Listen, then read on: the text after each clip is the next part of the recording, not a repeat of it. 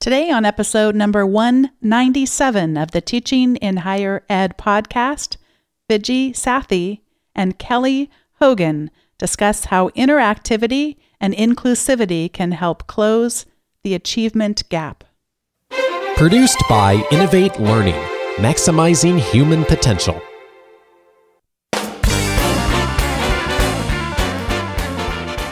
Welcome to this episode of Teaching in Higher Ed. I'm Bonnie Stachowiak, and this is the space where we explore the art and science of being more effective at facilitating learning. We also share ways to improve our productivity approaches so we can have more peace in our lives and be even more present for our students. I'm excited to be welcoming two guests to the show today. Before I introduce them, I did want to make a note that we are nearing episode 200 of the Teaching in Higher Ed podcast, and there's been an exciting development in process for about 9 or 10 months now, and that is that we have gone back to all of the first 200 episodes and are catching up with the last few that we haven't recorded yet, and have transcripts that will be available for all of them on the Teaching in Higher Ed website. And I wanted to make a quick mention of gratitude I have for the financial contribution by the Teaching and Learning in Higher Education book series from West Virginia University Press, edited by James M. Lang. The series offers compact books from great writers who provide you with the practical guidance you need to help students learn and succeed. And I'm just thrilled I'm going to be welcoming the authors, many of the authors, to the show and getting to interview them about the books. I get to read the books too, which is really fun. I get to read them before most of you get to read the books.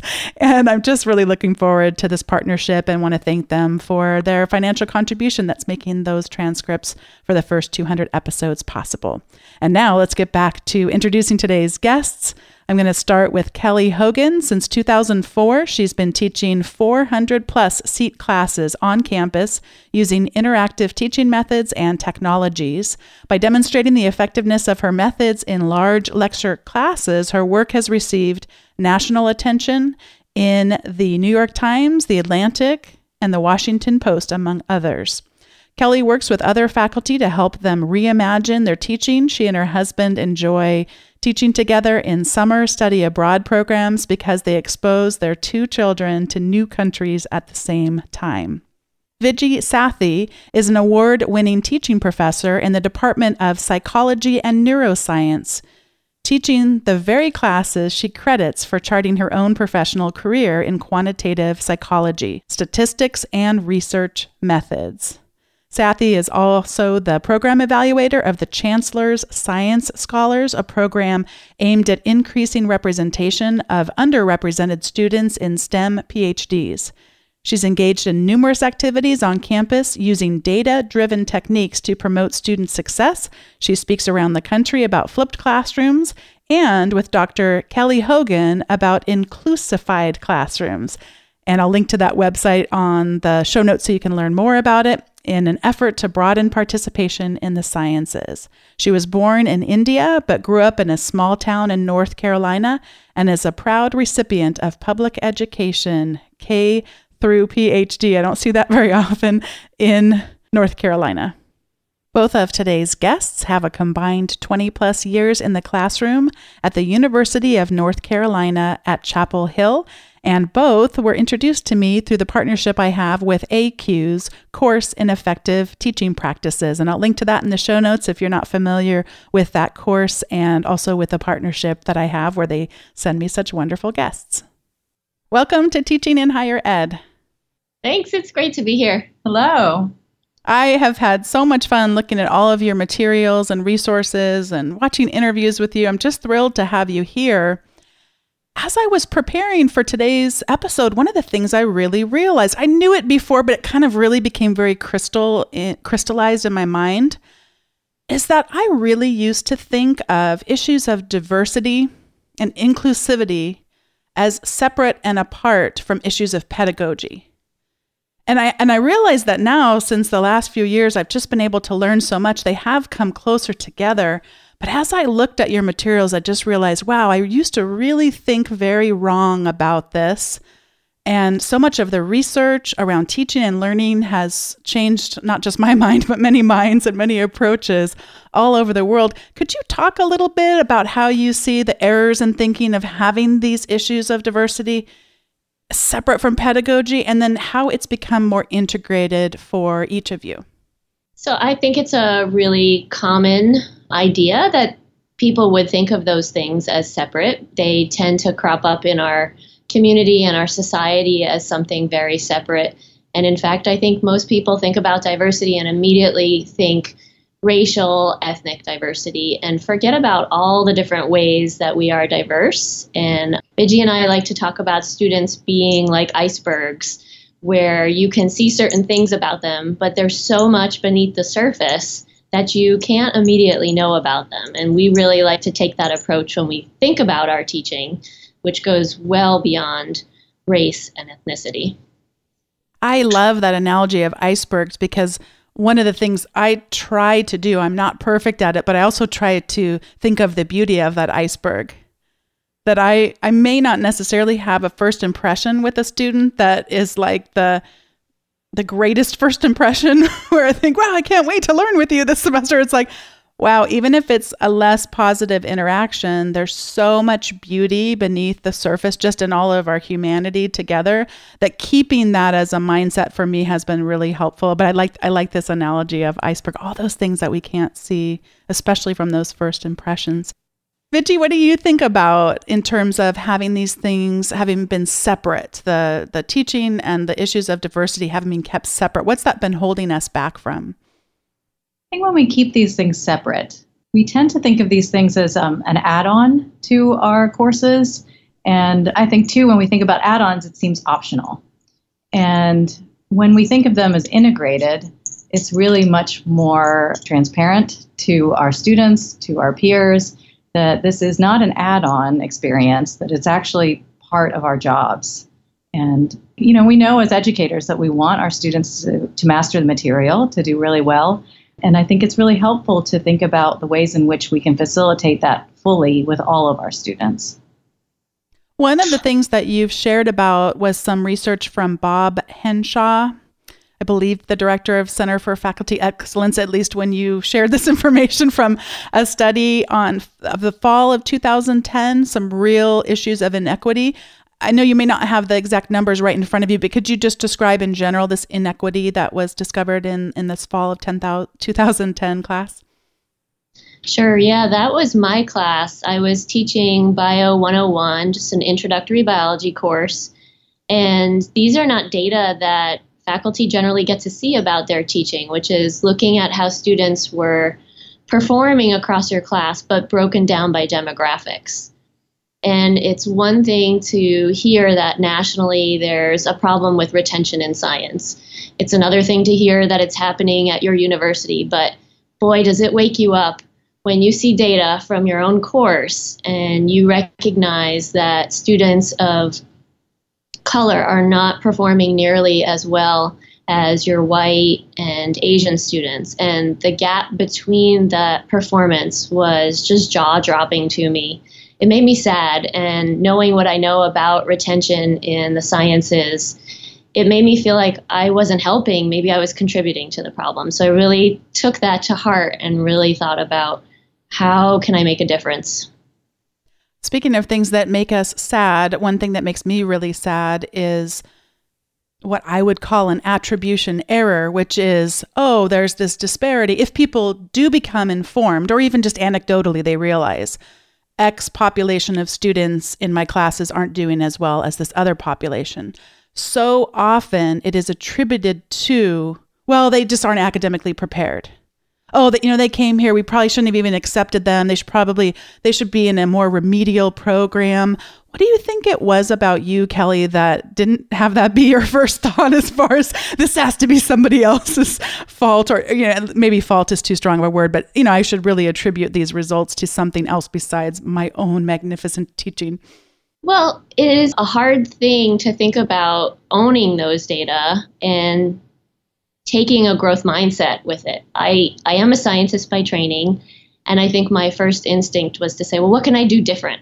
What part of this do I have to own? And is there something I can do in my own teaching to see if I can make a difference in that? So I started experimenting and educating myself about things that I could do differently. And structure became a real important part of what I wanted to do, which was to increase the structure in those courses so that students were doing a lot more practice rather than listening to a lecture. Brilliant. And Viji, what has that been like for you in terms of what do you remember as early indicators that either something needed to change in your own teaching or something needed to change just with teaching more broadly? Mm-hmm. I came at it in a different way. I didn't have that kind of data for my course, but I had a real discomfort with what was happening in my classroom in terms of what students were not only thinking about themselves and the material. So I teach a statistics class, and so I'm often hearing from students, well, I'm not a math person. And so this was almost an excuse for not really diving into it or maybe even holding them back from participating fully. And for me, I kept thinking, but you're a student who is admitted to this university. I'm asking you to do well in an introductory statistics course. It's something that I fully believe anyone in my course could do very well in if they applied themselves in the right way. And I think for me, it was more about how do I communicate that their work ethic was actually more important than innate ability. And I didn't even think that innate ability had anything to do with this. But it was also the exposure to tools that might help facilitate that. So I learned about a screencasting tool. And when I learned about the tool, that made it really clear to me that there was something that would allow me to bridge the gap between those students who felt like lecture was going too fast and students who thought lecture was going too slow in terms of the pace of the content. And so I thought, well, if I could put that online in shorter modules, then students could watch it at the pace that made sense for them. And then we could have opportunities in class to practice the work that they were saying that they were struggling with after class. So in essence, doing the homework in class or the assignments or data analysis in class. And once I started to do more and more of that, in fact, I spent a semester just flipping the classroom and having them watch the videos and coming into class, I realized how valuable it was to have those interactions with students because that was what I was missing before. I loved teaching because I got to talk to students. And in a sea of 200, prior to the redesign, I felt like I was just talking to hear, it was to hear my voice practically. And that wasn't very comfortable for me. Has your class size changed or has your pedagogy changed? My pedagogy has changed. My class size has been the same all along. And I think the problem was that I was teaching, when I first started teaching, I was teaching the way I was teaching for a 20 or 30 person class because I could walk around the room when we were doing a couple of problems. And I didn't need to have a lot of structure because I could do it impromptu. And then when you scale it up to 200, you do need to do things like put the instructions on the board in terms of what you want them to work on, where you want them to go, and how long you want them to work on a particular exercise. And I didn't have that before. And once I started to add in those components, I started to see that things were running a lot more smoothly, but more importantly, that students were understanding the kinds of things that they needed to do in order to solve problems successfully. I'd love to have each of you describe a little bit maybe about before active learning, what do classrooms look like that are not adopting that? And especially in your own discipline, that will be, I think, interesting to see. And then what would it look like if we came into a very active, inclusive classroom? And since you were just, Viji, talking a little bit about that, why don't we start with yours? Because you sort of said its class size was still the same. But describe sort of the before and after. It's the extreme makeover version here. Talk a little bit about before and after. What would we see if we're sitting in your classes? Sure. So I'd say before these techniques, I think you would have seen, if you're picturing a classroom, picture a 200-person classroom, fixed seating, stadium style, lots of steps, and the instructor's down at the bottom. I'm a fairly small person anyway, but you put me behind that podium and you barely can see me. And just having this, it feels like you're needing to have a command of this large space. And also there are students oftentimes behind their screens. Sometimes there's just all kinds of activities that might be happening in the classroom. And they're set up, the rooms are set up so that you can really clearly see each student. So it can be distracting to me as well when they are distracted. Mm-hmm. And so you might see me doing maybe a mini lecture on something and then asking them to solve a problem. In a statistics class, I feel like we were always pretty good about giving students chances to do problems in class, but what I struggled with was some of the problems would take a long time.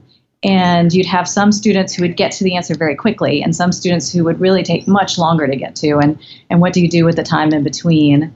So that was a challenge. So really, it might have looked very much like a typical lecture-oriented class with a few opportunities for problems. But I'd say maybe 75% of it was me talking at them. And after redesigning the course, so they would watch short videos of me doing those types of problems online. The class time, I would start with a short quiz. So they would do a poll everywhere quiz when they came to class to show me that they had come prepared to talk about the topic. And then they would use the rest of the time. I think of it, so my background is in assessment, and I'm a quantitative psychologist by training. So one of the things that we work on is computer adaptive testing. And so I think of it a little bit like an adaptive testing scenario in a classroom in which I pose a problem, and based on the feedback that I get through a poll everywhere, for example, I adjust my instruction accordingly. So if I see that students are not understanding the concept, then I may need to go back to a slightly easier question, or I might need to provide some instruction around that. So there's a few different ways to respond, but I think of it as an adaptive session, essentially, when we go through the class session. And now that I've done it a few times, I have learned to organize my questions in a way that they get to be increasingly difficult as the session goes on. And I also, having some knowledge about test construction, know that it's important, for example, to start with an easy one so that people get warmed up and feel good about it, and then you can start to work towards those harder ones. But the classroom, when we do these problems, students are talking to one another. They're oftentimes, because they're in these fixed seats and they want to talk to somebody behind them, they're sort of turning their body to face the person behind them in the row, or sometimes they're not even in their seats, they're in the stairs, sort of looking at each other's laptops. It looks pretty chaotic, actually, when we break out to do the problems. And I sometimes have a hard time bringing them back to the attention to come back to me, thinking about how do we get back and then start to see what our answers are and work through the problems. But it's a lot noisier, and that's a good thing in my book. I don't teach classes as large as you do, so we're talking maybe at the most 40, 45 students. But it's still great work, but work to get them to feel comfortable enough to admit that they were wrong about something very publicly. But I work really hard at that because I like you, do these quizzes, and it's such treasured information for us to know not only what they got wrong. There's a disproportionate number of people got this particular question wrong, but I want to know why. So I try to help them say, like, why was this right to you? Like, help me. And usually I'm able to build the kind of culture that they'll just say flat out, like, oh, I thought this, or I'll even just phrase it even differently, like, make this right. Tell me why your answer, those of you 20% down here, tell me why your answer was right. Because you can kind of carve out those misunderstandings so much better. Are you able to do that with 200 people? Can you get them to say publicly, like, yes, spotlight on me. I didn't know the answer to this. That's a great point. And we actually do that quite a bit. And again, because I have some knowledge of test construction, I make some pretty good distractors in my questions. And so when I get to a question where the second choice, which is the incorrect choice, is very popular, what I do is I throw it back to the room and I say, okay, well, this one was the second choice. It's the incorrect one. But let's get in the minds of somebody who may have answered this question. What do you think might have led them down that path? And so it's not necessarily that you answered that question that way, and you could have, but it's a chance for people to sort of put themselves in the shoes of somebody who picked that choice and why that was a good distractor for that question. And then we might even go a little further to say, well, what would I change about the problem to make that a correct answer? How could we change the STEM to make that a correct answer? And then how long are your classes typically? This class is 75 minutes, so we meet twice a week for 75 minutes. Okay. And walk us through, so there's the poll everywhere quiz, kind of activating learning, and then it turns into almost computer adaptive testing where where you need to hone in a little bit more. Where do we go next? So we do that over the series of the class session. There might be, interspersed, there might be some opportunities to do a demo. So some of the statistical concepts we're talking about require either collecting data or doing some kind of a hands-on demo. We did binomial distributions the other day, so I had them flipping coins in class, and we looked at the distributions of those coin tosses.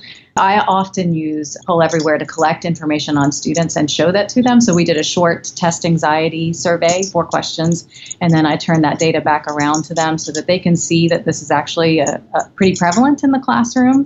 And also we can talk about ways to combat it when the test comes around. And it's a good way for me to not only show them how data is a really useful to collect, but it's also, I think, a way to build community too, when you know that you are not alone if you have extreme anxiety about how you might perform on the test. I think one of the test anxiety questions is, I often think about what might happen if I fail the exam or something like that. And then when they see the number of students who strongly agree with that statement, it's pretty sobering for all of us. Oh, that's really powerful. I know in my own teaching, this is an area I need to grow in, because I've loved using these tools so much, but I tend to use them almost entirely for retrieval practice, cognitive, but I've not done it for some of we know that test anxiety makes a huge difference in one's ability to perform well on a test, but it just hasn't occurred to me. So I'm really excited about what possibilities there are with asking other kinds of questions using this technology. That's really cool. Yeah, the other one that I really love is I do a true false, but it's true and I'm very certain of my answer, or true I'm not so certain of my answer, and false and the same. And then you start to see a little bit of their metacognition related to how, because true or false, you can get it right just by guessing, but just a sense of how comfortable they are with the concept. Oh, yeah. Thank you so much. And Kelly, let's talk a little bit about your extreme, or maybe not even not so extreme, makeover in terms of what classes looked like and what they look like today. Sure. When I first started teaching, I thought a classroom had to look a certain way, and that excellent teachers were noisy and entertaining and funny. I'm married to one of those people who's an awesome professor, teacher, and he's a comedian and an entertainer. And I thought, well, that's what a good teacher does. And that's not me at all. So my redesign really suits me and fits me so much better because I become a facilitator rather than an entertainer. And I love thinking about what's this going to do to their brains as I ask them this question. And I can't wait to see what the data look like as they're coming in. And that's what thrills me when I think about teaching. So you would have seen me uncomfortable, trying my best to stick to my script that I would have in front of me when I was a lecturer. And it was fine enough, but it wasn't me. And now you would see me in the room always asking a question first and sometimes letting them wrestle with it. And I'll say things like, I want you to think on your own first. So there's a technique we all know. It's called think, pair, share. And a lot of faculty forget about the think part and just have students jump right into talking to each other. But one of the things I really love in a large classroom is enforcing silence. And when people come observe me sometimes, they'll say, you used silence in a way I've never thought of using it. And it gives people, especially introverts like myself, that time we need to think about what I want to say to the person next to me. I like to write things down as I think, and it's that quiet time to do those things. Then I'll often have students talk to each other and do that justification about, here are some choices. It's not enough just to say, choose a correct choice. I always remind them, you have to justify your answer and be able to explain it and teach it to somebody. And then we'll have some sort of share out. There tends to be a rhythm with the class. Sometimes I use technology. Sometimes there's a lot of drawing I like to do in biology. Some are visual models and some are quantitative models. But I always like to say that the attention span of a class goes down the larger the class size. So I teach over 400 students, and I would not leave them on their own with a case study for even 5 minutes. That's too long. They drift very quickly.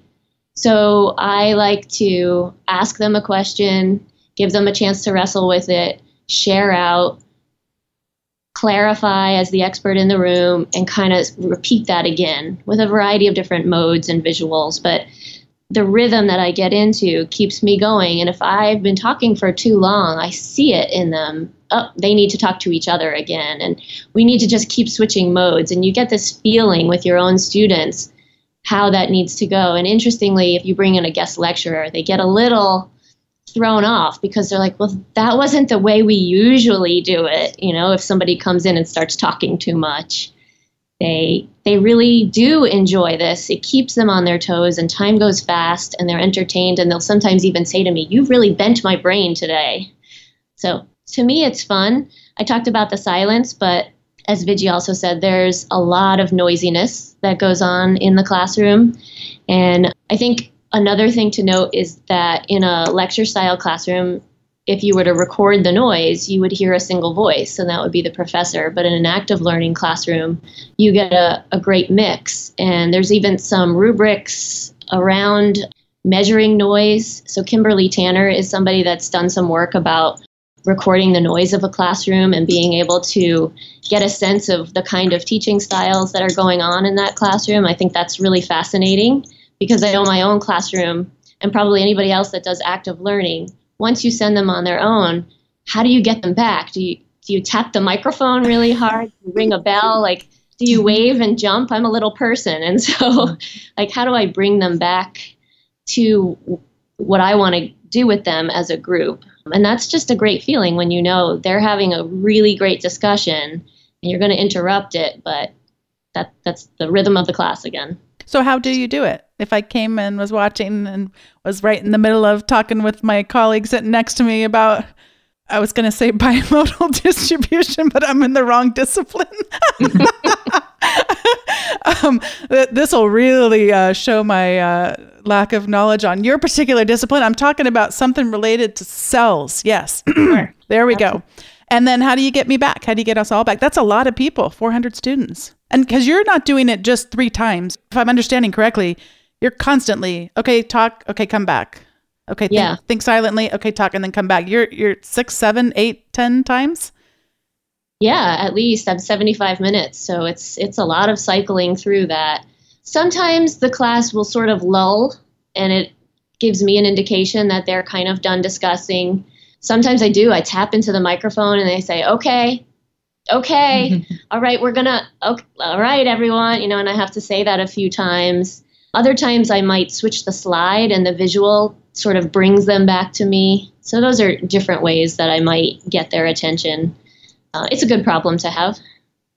Well, that's so great that you pointed out. It is a great problem to have. One thing that I would just caution people listening is to recognize from very early on in the class, you are conditioning the entire group of people for how this is going to work. So if you let it go too long, especially early on, because you're hesitant to then just confidently move on to the next thing, switch the slide, whatever it takes, then you've now just conditioned them. And then as the class starts to go throughout the term or the semester, that time just keeps going longer and longer because everybody's so much more comfortable with each other. You're setting norms is what you're doing. Right. And you want to set a norm that we can quickly gather back up and there's going to be something exciting and another puzzle to solve. And then just that they get more accustomed to that and it builds that culture in the class. And I think that's another important point that when we talk about structure in the classroom, it's not just structure around course design and the practice that they're going to do. It's also structure around being an excellent facilitator. And that's another area we weren't all trained in. And Viji and I like to talk to faculty in our own professional development about sometimes the facilitator has to be the person that sets those rules. That's the structure you bring. If you say we're going to have a 5-minute conversation on that topic, then you are the facilitator and you turn the topic after 5 minutes. And that doesn't make you a bad person because you said up front, we were just going to have 5 minutes. And that has to happen in our teaching as well. And I think a lot of people just don't feel comfortable sometimes being the person to stop something that's happening. You mentioned too that the student who said, you bent my brain today, I think that was the quote that you said. Yeah. We don't always like having our brains bent on every single day. I mean, the outcome when we get to the end of that process feels beautiful, magnificent. Look at all that we accomplished together. But in the moment, it could be a bad day. It could be, I'm not quite comfortable doing this yet. It could be that I didn't come into this classroom feeling like I had the abilities to do this. So it's not going to feel great every single moment of every single class to have one's brain bent, but boy, to have one's brain expand, which of course not literally, but to have that, know what the long-term goal is. That's wonderful. Well, one of the things I know that each of you feels strongly about is, let's not just talk about this from a theoretical standpoint, but let's have some really practical, concrete things that we can do to change our classrooms. I'd sort of like to divide our topic in this in some really small ways we might do this. So if you are finding yourself as, I know that my class isn't as active as I would like, what are some small ways I might just start to change this in my own teaching? And then anything that's maybe, it's still concrete, but maybe a little bit bigger, that would take a little bit more planning or some inspiration that we might draw from what you're doing in your classes or other people that that are doing some larger scale things around active learning. Well, for me, I think one of the little things you could do is to think about collecting evidence of learning in the classroom more regularly. And I use Poll Everywhere because I have a large classroom. It condenses the information very quickly. And also it's a data-oriented classroom, so it's helpful to show that in my courses. But there's no reason I couldn't collect that information through an index card for my students on the way out the door. Or there couldn't be, my brother is an educator in middle school, and he has students use hand signals at their desk. And so they might put their whole hand out in front of them to show that they're still thinking. And then they would make a fist if they feel like they don't know the answer, and they would make a peace sign if they say that they think that they got the answer and they're willing to share it. So there are ways that you can periodically assess through a class session if your students are understanding the material or if they need help with it. And I think thinking about ways that you could check. And if you just start to infuse that into your course and try to do more and more of that as possible, then it makes it very helpful for you to get some information about what you might need to change in your instruction. I think one small thing you can do is to change your mindset so that the rhythm of your class changes a bit. And you stick with the phrase, ask, don't tell. Even if you're going to do a lot of lecturing, I think it's really useful to draw the student in with a question first. And coming back to what Viji just said, you get a sense of where the students are at already. You can ask and make it a discussion. You can ask through technology. You can ask through note cards. There are lots of ways you could actually ask, but the students then will be ready to learn and be there with you because they've had to think through the question. They're a little bit more on the edge of their seats wanting to know what it is you're going to do. And you've already bumped up engagement by starting with that question first. Once you realize that they're with you and they're engaged, you're likely to realize, well, I want to do some really cool things. I want to ask them some really good questions. What would it take for them to be more prepared before they came to class to do a really cool question here? And that, I think, will then lead you to, I'd really like them to do some homework, and I'd like to build some structure around the class where they can come in and I can start doing more and more of this. But I think it's okay to start small with that mindset and get into that rhythm a bit more and see the engagement, the way they light up when you kind of pose the question first and then explain. I also just wanted to go back to something that you said about starting with a question and getting them engaged in terms of something about themselves. Yeah. And that brings it back to inclusiveness back again, because we know that in particular, certain student populations need to make this material relevant to them, to themselves, to really feel engaged with it. So, for example, just yesterday in class, I was talking about vaccines, and I wanted to know who had gotten a flu vaccine this year, because we were going to move towards talking about how they work. And so I asked them how many have gotten them. And for those of them who didn't, why didn't you get it? And, I was setting them up because after years of teaching, I know what they're going to say. And a lot of them have this misconception that they're going to get the flu from the flu shot. So then I read some of the reasons out loud. And then before long, I've just shot down that misconception. And that stings when you've said something wrong, right? So I always say to them, making a mistake is a big part of learning. But that just became incredibly relevant. And I've had students email me a semester or two later, my dad finally got a flu shot. I convinced him after everything I learned from your class that he couldn't get the flu from the flu shot. And so to me, that's the greatest sense of this student learn something, she could argue it and convince her father to change his behavior.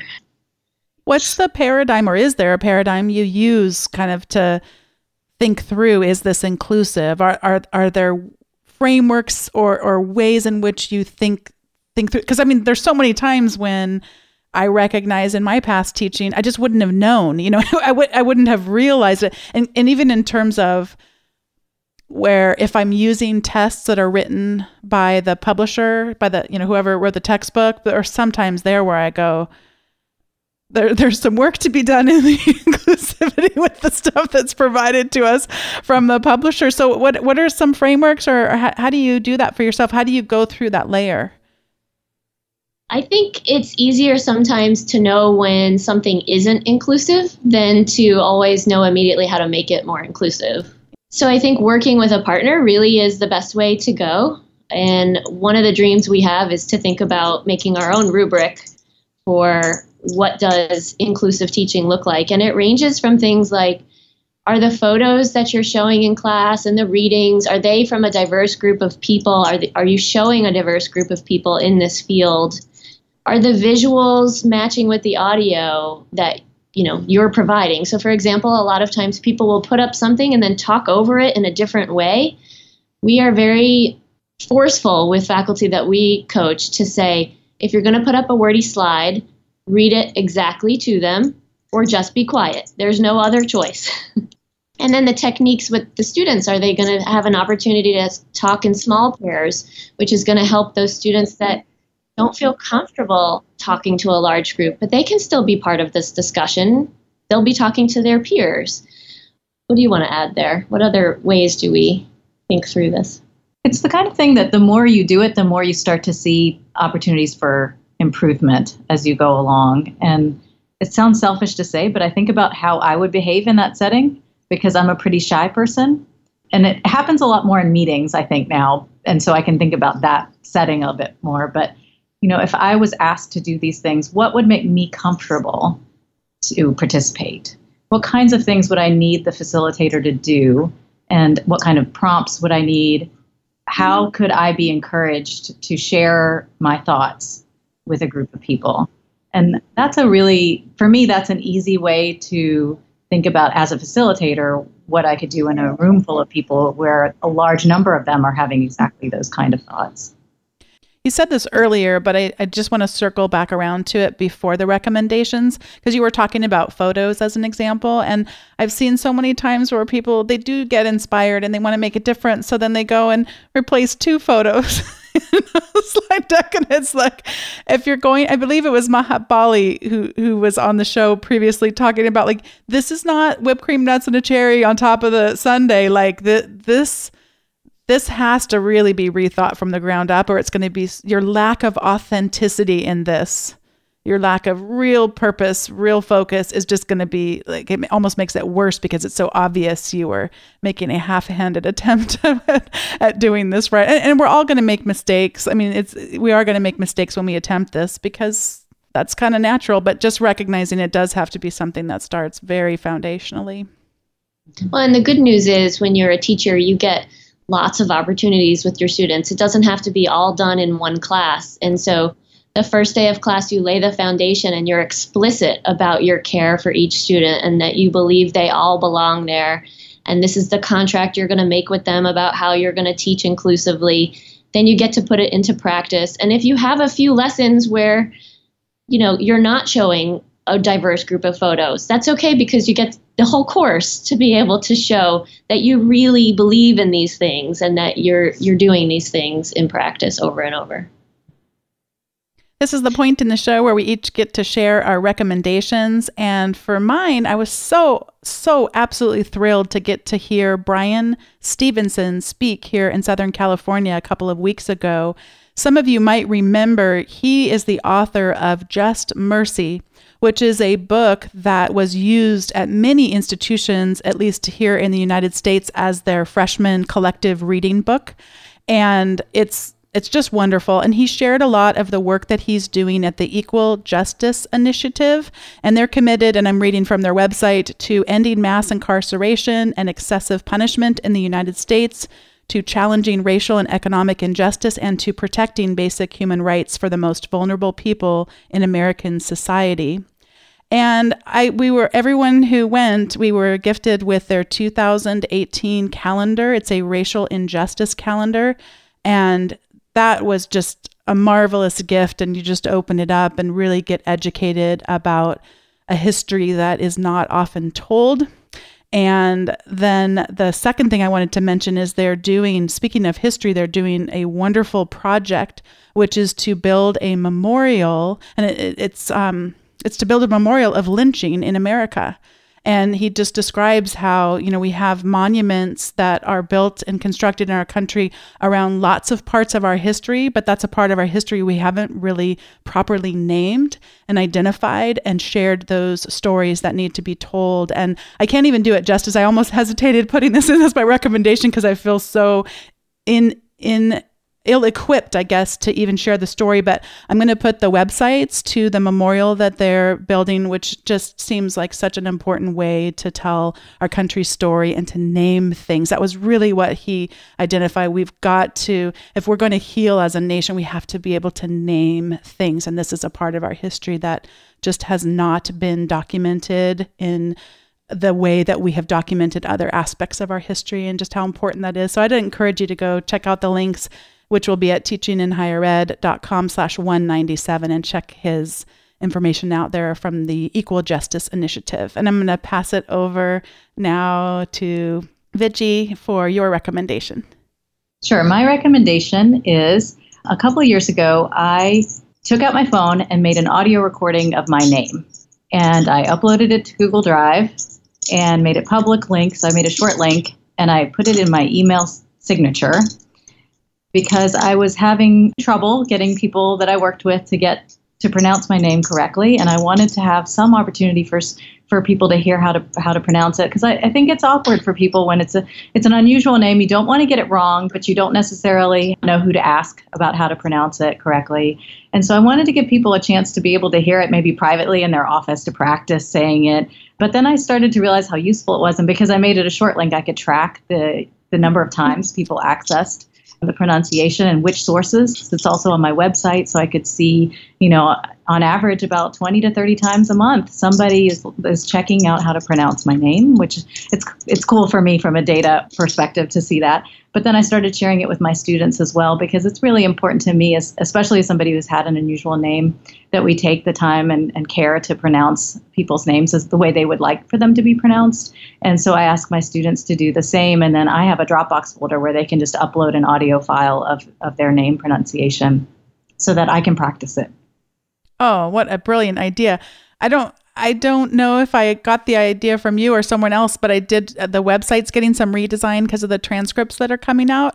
And so I did record. Our last name is really hard to pronounce, so I recorded that. But it didn't even occur to me to put it on my email signature. I was more thinking about it for the podcasting world, but not even for, the core central thing I do for a living. Thank you for sharing that recommendation, and especially to have your students do it too. That's fabulous. Thank you so much.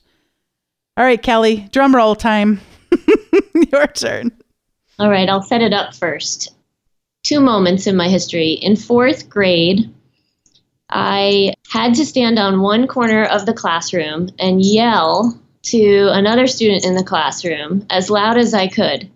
And the reason I had to do that was because my teacher made it explicitly clear that being quiet was not okay, and she was going to fix me of that. And it was humiliating, and I felt such a sense of shame about being quiet. Fast forward to my college years, and I go to visit a friend in Colorado. So it was a vacation for me. His parents were hosting me, and we had dinner with them. And afterwards, he told me, my parents are hosting you, and you really need to talk to them a little bit more. Like, that's not really nice of you not to talk to them more. And so once again, I felt that shame of being who I was, which was on the quiet side. So, drum roll, my recommendation is the book Quiet by Susan Cain. And when I read it, I probably had tears streaming down my face because I felt this sense of vindication. She helped me understand that the environment was set up to benefit extroverts, but that we introverts had so much to offer. And she provides a lot of evidence of that. And then at one point she says, hand this book to somebody that's an extrovert who loves you. And I continue to pass that on to my students on the first day of class, and many of them will refer to it later on and say, that book was just as powerful for me too. And so it helps frame the kind of teacher I am for them, but also frames all the techniques I do around what would make me comfortable in this classroom. And Viji and I came together, and when we got to know each other, that was a bit of a shared history for us, both feeling introverted and using that as the lens of how we approach our teaching too. Thank you both so much for your recommendations and also for being on the show today. It was just such an honor to get to talk to you. And I'm just really grateful for your stories and your advice and practical tips. I'm just excited to see how this might magnify out into the teaching community. Thank you so much. I'm full of gratitude. Thank you. Thanks for having us. Thanks once again to Viji Sathi and Kelly Hogan for being today's guests on Teaching in Higher Ed. If anyone wants to go visit the show notes and learn more about them, you can go to teachinginhighered.com/197. And if you'd like to subscribe to the weekly update, you'll get the show notes from each episode as well as a blog post about either teaching or productivity right into your inbox. You can subscribe at teachinginhighered.com/subscribe. Thanks so much for listening, and I'll see you next time. It's episode 197, so we're very close to those transcripts coming out from the first 200 episodes of Teaching in Higher Ed. It's very exciting. Thanks for listening, and I'll see you next time.